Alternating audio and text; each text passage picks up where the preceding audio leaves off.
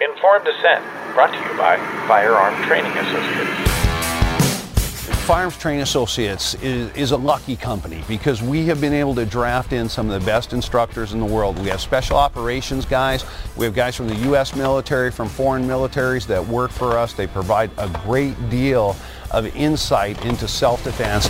So we developed this so that our customers could come on the weekends and get the best training in the world.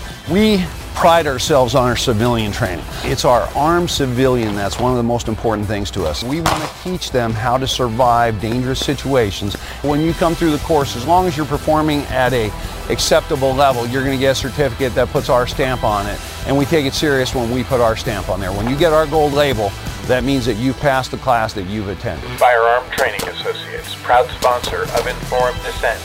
Find out more at ftatv.com. Informed Dissent. The intersection of healthcare and politics with Dr. Jeff-Barke and Dr. Mark McDonald. Well, Mark, great to be with you on another episode of Informed Dissent. How are you doing? Hi, Jeff. Drowning in the rain. Indeed. You know, before we get started, I just want to give a shout out to our sponsor, and that's Firearms Training Associates. And I understand you were just out there participating in another training event that they host. I did an entire day of a very unusual and interesting series of tactical defensive shotgun techniques, as well as pistol, specifically for home invasions. This group is very, very supportive of families defending themselves because we don't have a police force that is available to respond when we need them anymore for various reasons, including lots of budget cuts. And having that ability to feel that you can protect yourself and your family when you don't have local law enforcement at the ready is a really important ability. And I support everyone's right to pursue that and interest in doing it. And that's what I decided to do. And I had a really great time with great instruction. And I'm looking forward to doing it again soon. Do you own a shotgun? I actually purchased a second shotgun recently, a Mossberg 940 semi-automatic that is very reliable and can be used for self-defense situations. So now I have a sporting shotgun for skeet shooting, and I also have a home defense shotgun. Wonderful. Good for you. Note to self, don't break into Mark's home. So, Mark, we had a guest on recently on Informed Dissent, and he had a line that I wrote down because it really resonated with me, and talking about COVID and what's been going on the last few years and so forth. And his line was that the trauma from discovering the truth was what he said. And the trauma from discovering the truth isn't unique to COVID. It can be in relationships and so forth. But for some people, it can be quite overwhelming and even paralyzing. Talk to me a little bit about that, because I know you've experienced this in your neighborhood living in Los Angeles, where you still have people walking around in masks, despite the fact that they no longer need to do that or are forced to do that. But this trauma for many people has almost created a post-traumatic stress-like syndrome as a result of COVID, and more importantly, the action by our government as a result of COVID. What I think it's done on a societal level is it's provoked a massive loss of confidence in our institutions. I think that's the national trauma. On the individual level, it's the loss of the ability to trust people that you perhaps grew up with, your neighbors, your wife's friends, your husband's golf buddies, the children that have grown up in your neighborhood and are now coming over for lunch with their family members when they come home for holidays. These are the people that you felt that you knew. And as Jordan Peterson said famously in the last couple of months when he was working with Dennis Prager down in San Diego for Dennis's Bible commentary, and Dennis asked him, "Do you really know someone who hasn't been tested?" His answer was, "No, you haven't." And I think that a lot of people have woken up to, as you said, the trauma of discovering the truth, that they really didn't know their institutions and the people around them until they were tested. And many people and many institutions have failed that test. Certainly medicine has failed, media has failed, Pharmaceutical companies have failed. Our schools have failed. A lot of our neighbors have failed. Our bosses, some of our friends actually have failed. That's a pretty big trauma. That's a pretty big truth. It's a lot of dose of reality to have to swallow all at once. And that is essentially what trauma is. Trauma is, as one of my supervising analysts said years ago, too much reality. And when you get too much reality all at once, you end up feeling traumatized. And I think that's what a lot of individuals are suffering from. And I think that's what our nation is suffering from today. So it's really been a national waking up to this truth. And some people handle it better than others. Well, that's an interesting point, Jeff. Why is it that certain people handle it better than others? Why are some people traumatized and others just brushing off the dust and the abrasions on their arms and moving forward? It's a good question. It's like looking at the military. There are people that are deployed into war zones that kill and come home and are fine. And there are others that are deployed and kill and come home and are devastated with post-traumatic stress and sometimes never recover. So I don't know what the difference is between those two folks. I think part of it is their preparation, how they grew up, how their parents may have coddled them as opposed to allowed them to be exposed to the reality of life that can often be brutal. I think it has a lot to do with their preparation. So I still see people, as you do, I mean, almost every day now. And it's, it used to be kind of funny and a joke. And now it's just very, very sad to me when I see somebody literally driving by themselves with a mask on, and we still see that. Or the other day, my office has a really nice window that overlooks Pacific Coast Highway. And the other day it was raining and I was looking out the window, just enjoying the view. And there was a person walking down the sidewalk, raining, by themselves with a mask on. I saw that too, Jeff. I saw groups of people running outside of Trader Joe's in the rain in an atmospheric river with masks on just last week.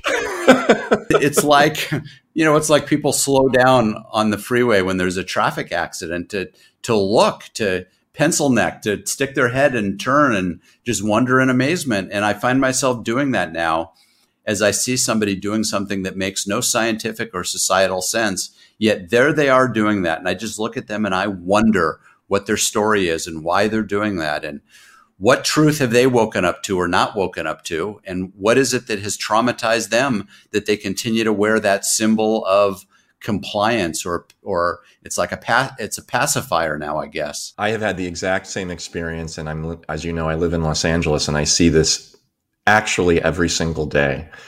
I see it with people wearing medical garb. Obviously they work in some medical clinic. I don't know if they're a physician, a nurse, or a tech, sitting outside in the atrium in my building by themselves while texting friends or family on their phone on their lunch break, and they're wearing a mask.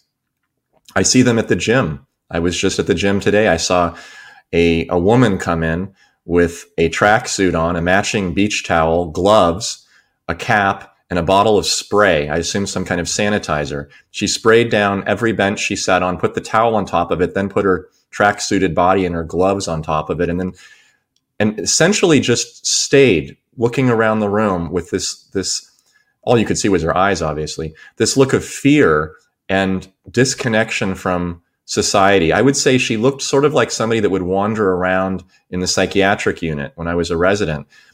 And 4, 5, 6 years ago, we probably would have looked at her and thought she needs help. We would have called the police, social services. But now people just consider this to be normal. It's been normalized. So I don't think in urban areas in this country, especially urban areas, that this is diminishing. This is going away. I see it as an ensconced habit, an addiction, as I like to call it in my book, Freedom from Fear. Whether you want to call it an addiction or a trauma or a habit, it doesn't really matter to me, but it's certainly not healthy. It certainly is not evolving away. It is stuck. And the fact that we are not doing anything about it, that we're just allowing it to continue, really disturbs me. It's almost like if you could imagine going to a park and you see some children running around on their own, their parents are not nearby, and someone comes up, an adult, and starts to beat the children.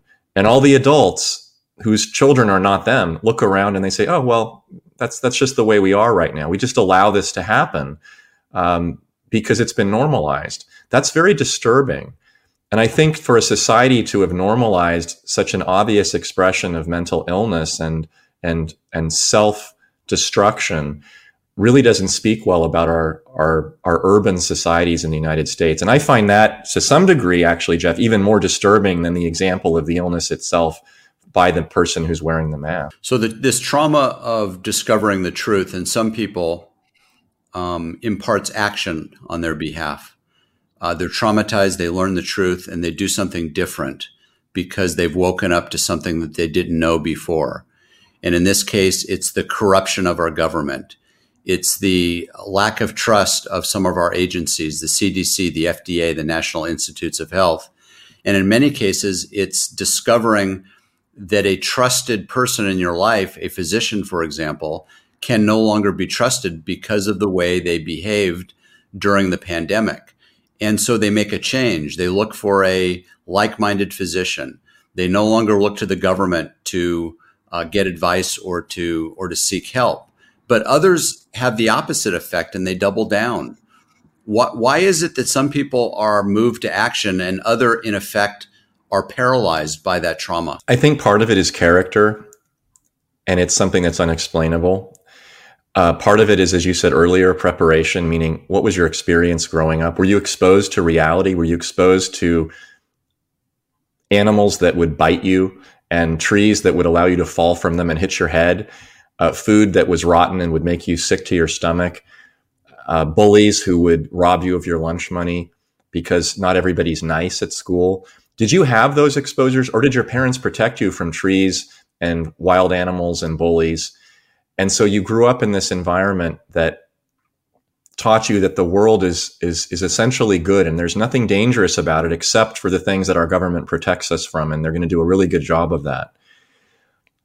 I'm obviously creating a kind of dichotomy here that's sort of black and white, but it's for purposes of example. But I do think that there are people who fall in largely into one or two of those categories. And I think that's why you have these two different groups of people that have emerged after this exposure. I also think that not just preparation, not just character, but also a choice that people make. And maybe this comes from character and personality. I don't know. But I think you can certainly make this choice whether you have the predisposition for it or not in your character. The choice that people make to remain curious about life. I sense that all of the people that we have seen in the atmospheric river who are running around with masks on, like you saw, and I have, and people who are still going and getting their kids shot up with these mRNA injections, like a patient that I'm going to see next week. He's 8 years old. His father just got him another booster shot. I know because I got the fax from CVS that lists me as a healthcare provider showing his second booster for an 8-year-old child. These people universally, in my experience, do not have any sense of curiosity about the world. And I really do believe that people who have been exposed to what could be considered a traumatic event, and maybe they were traumatized, maybe they were damaged in some way, if they have an inherent penchant towards curiosity, kind of like a plant wants to lead towards the light, they just move towards sunlight. If they have that, I think that they have a good shot of overcoming the trauma, or at least minimizing it and emerging stronger. But if they don't, if they just kind of go in circles over their past experience and look for comfort and protection rather than something new, rather than a risk, which is what curiosity is. It's the risk of finding out something that's new. Then I think they get stuck. And I think that they just stay in this traumatized position and they never move forward. I really do think now that presence or absence of curiosity is a really good indicator of whether someone who's been exposed to the trauma will continue to be exposed or not. So these folks that were traumatized by the truth, that have not made a change and continue down this path of compliance and tyranny, how do you help them, Mark? Well, I don't think that they can be helped if they do not express some form of curiosity on their own if they're not motivated. I think you really need to consider them in the same way that you consider drug addicts, which is that until the drug addict has accepted that he's an addict and expresses some sincere motivation to become abstinent or at least minimize his use, there is absolutely nothing that you can do as a friend, as a family member, or as a physician. There is nothing. And I really do believe that these people are in the same position. Interesting. You know, I've got a patient right now, and severe anemia, wounds on her scalp, hair loss, and I was very, very concerned. And I ultimately ran a urine tox screen. It came back positive for methamphetamines. And this person denied that she was using methamphetamines. And I actually called the laboratory just to inquire and was told that there isn't anything that she could be taking that would mimic this. The occasional Adderall that she used would come up positive for amphetamines, but not methamphetamines. Long story short, as a result of her denial, quite convincing denial, we ran another urine screen, but this time we sent it to a different lab, this time Quest. And the urine came back equally positive and strong for methamphetamines. And once again, I had a conversation with her and her family, her parents, because she's relatively young, that I was worried that she would die because meth is sometimes mixed with fentanyl. And I was very, very worried that if she didn't raise her hand and there wasn't some sort of family intervention, that she would no longer be with us much longer because of the risk she was putting herself in. To this day, she continues to deny use. And it makes me very sad. But you bring up, the trauma from discovering the truth, and some continue down this path of wearing a mask, of getting vaccinated, of not listening and having no curiosity. And there is nothing that we can do. There's not a damn thing that we can do if they're not going to raise their hand and acknowledge that there's a problem. And just like this patient I have that's a meth addict, clearly, boy, I wanted to believe her. The second test comes back equally positive. There's no other explanation. I can't help her to get sober unless she wants to do that. And unfortunately, the consequences are grave, but there's nothing I can do to influence her. She's got to want to do this herself. Jeff, every physician has had this experience, not once, not twice, not 10 times, not even 100 times, probably 1,000 times or more. We all know this as physicians. I am certain that the non-physicians listening to this have had the same experience in their personal life with someone they cared about, whether it was a lover, a husband, a wife, a son, a daughter, a friend, where you saw some habitual self-harm, whether it was drugs or whether it was obesity or whether it was a defect in being able to regulate emotions, being selfish or overgenerous, whatever the problem is. And you bring it to this person's attention. You say, I'm really worried about you. I care about you. And I want this to change because I see that this is harming you and harming the people around you, including me, because we're in this relationship together. And that person does nothing about it. And you bring it up again, once again, does nothing about it. And you bring it up again and again and again. Now, you have a choice at that point. After you've brought it up and mentioned it multiple times, you've offered resources, you've explained why it's such a difficult problem and why it's harming you, why it's harming this other person. The choice that you have to make is either to reinforce what's called a codependent behavior, meaning you keep supporting something that's unhealthy, like parents supporting a child's drug habit by saying, well, I'm sure they'll get better, I'll give them more money this time. Or you leave the relationship and you say, I will always be available to you if and when you decide to change, but until then, I'm gone. This is such an important lesson. I see it with my patients in therapy. I see it as a physician, obviously. I see it in my personal relationships, and I see it with other people I know who have relationships with other people, personal relationships. And it's something that is one of the most difficult things for a human being to accept, which is that you have no power to change someone else. None. All you can do is point out the problem, encourage and support them. And ultimately, it is the other person's decision whether or not he or she decides to advance towards a path towards health or not. And that is actually, and this may sound shocking, but this is actually not only very painful, but it is also incredibly liberating, because no longer do you need to hold yourself accountable, responsible for that person's behavior. And that is the moment, that the epiphany that many people realize, and I see it in my patients, where they, for the first time in their lives, they actually feel free of the other person's problem, which they always were, but they never felt it before. Yeah, it's really hard when you have a tendency to want to be a rescuer, as many of us physicians are. And I see this person and I know what the outcome is going to be if she doesn't get help. I've even offered to moderate an intervention with the family, and I hope they'll take me up on it, because maybe, just maybe, that will work to open up this person's eyes to what they're doing. So stay tuned and I'll keep you posted. But, we're seeing this nationally. We need a national intervention, if you will, to educate the public and those that are still wearing masks and participating in this tyranny of what the consequences are of this. And hopefully we'll have more of a national awakening as we continue to spread the word of truth. I had an analyst tell me, the same one I think that I quoted earlier, he was such a fountain of wisdom, and he said something very important. He said, whenever you address a patient, you always need to combine truth with compassion.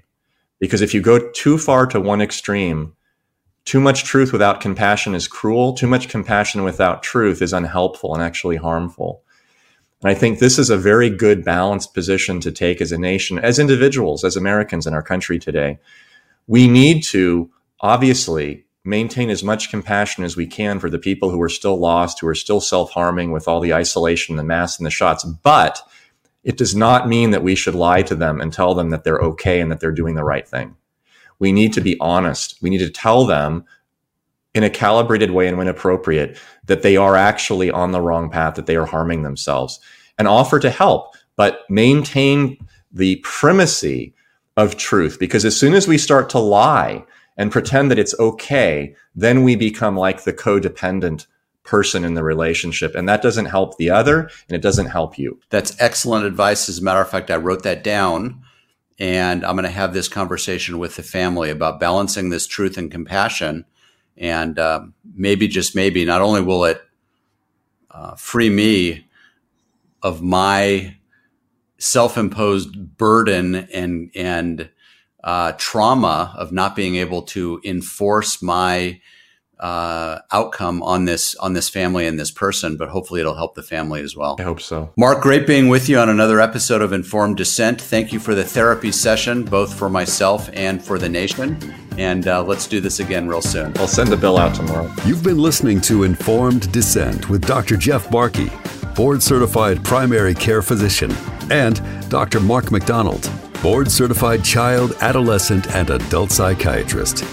Informed Dissent, the intersection of healthcare and politics.